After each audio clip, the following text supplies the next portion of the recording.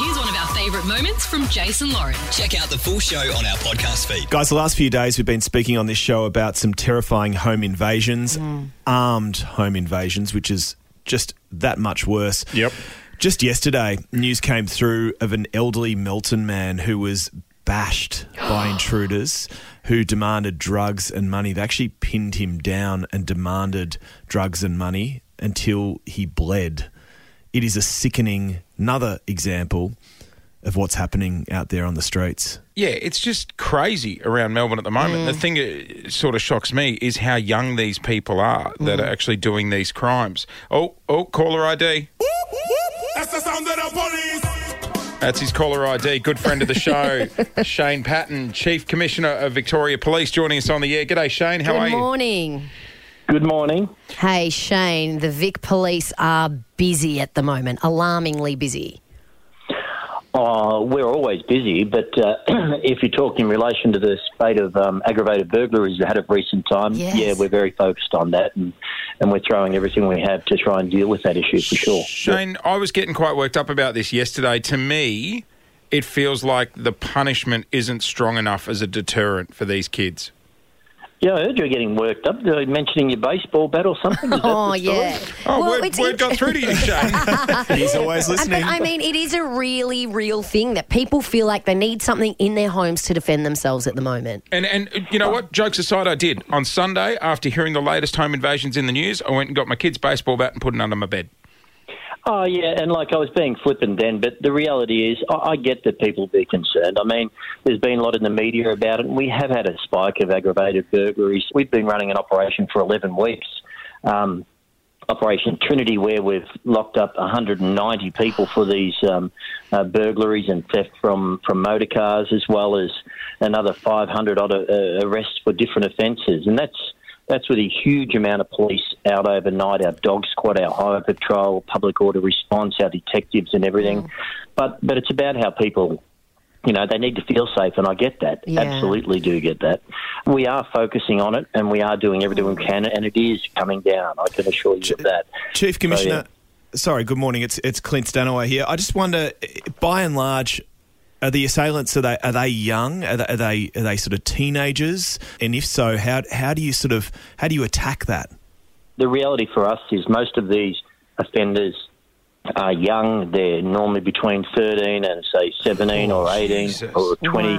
Wow. They go along and they're trying, they try to get in, and they try until they get, generally it's an unlocked door that they get in by, and they go along and try them, and then in the majority of cases, there's no confrontation. We are arresting a lot of them, but by and large, it is young people who aren't intending to hurt or confront anyone. The problem is, though, if you wake up and you do see them, then, people do things out of panic. Yeah, you know totally. what I mean? And that's what worries me. But can I ask, Shane, what are the things we can do to feel more safe in our homes? Like, I've got an alarm on the garage downstairs if someone gets in the garage. I've got floodlights on my home. Are those things deterrents, or they're just pointless?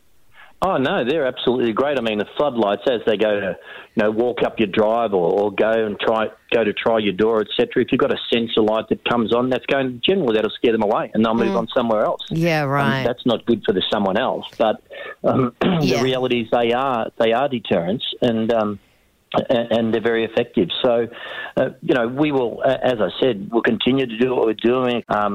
We don't want people taking matters into their own hands, but obviously if you're threatened, you can defend yourself. There's no doubt about that, but it has to be proportionate in what you're doing. Yeah, right. Our preference would be obviously for people just to, if they're able to find a safe place and or exit themselves from the scenario, but that's not always possible. But people are entitled to defend themselves where it's proportionate, yeah. But, I'm at the point where last night when I went to bed, I left my car keys on the side table at my front door because I thought if someone gets into my house, I want them to take the keys and go and not even come looking for me to try and find the keys. We would suggest not putting your keys where it's visible from an open window or from a glass doorway, anything like that. Mm. Yeah, she's got a Tesla. She can open the app and actually put the seat warmers on for them. So that way, if it's 3 o'clock in the morning, they won't catch a cold. I can also choose what music they listen to, and I'd make it real down. Oh, if it's Lauren's playlist, they're not touching that car, Shane. Let me tell you.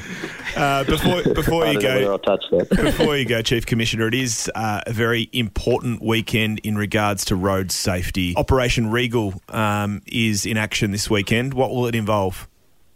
Oh, we'll be really visible. We'll be out there.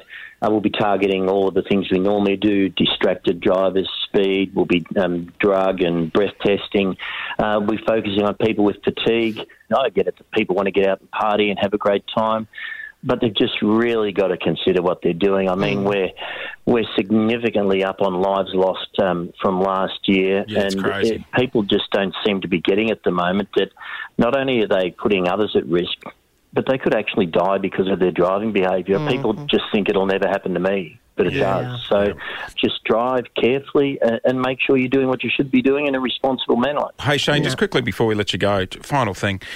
Don't know, look, any publicity is good publicity. Any chance of getting an operation named after us? I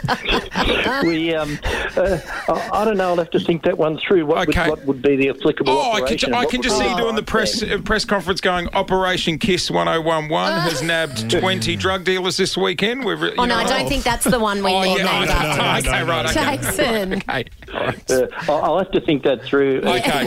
What crime theme would fit you. But, all right, gotcha. Come back to you on that. Maybe just for having too much fun. Exactly. Chief Commissioner of Victoria Police, Shane Patton. Hey, enjoy the long weekend, Shane. Cheers for your time, mate. Thank you.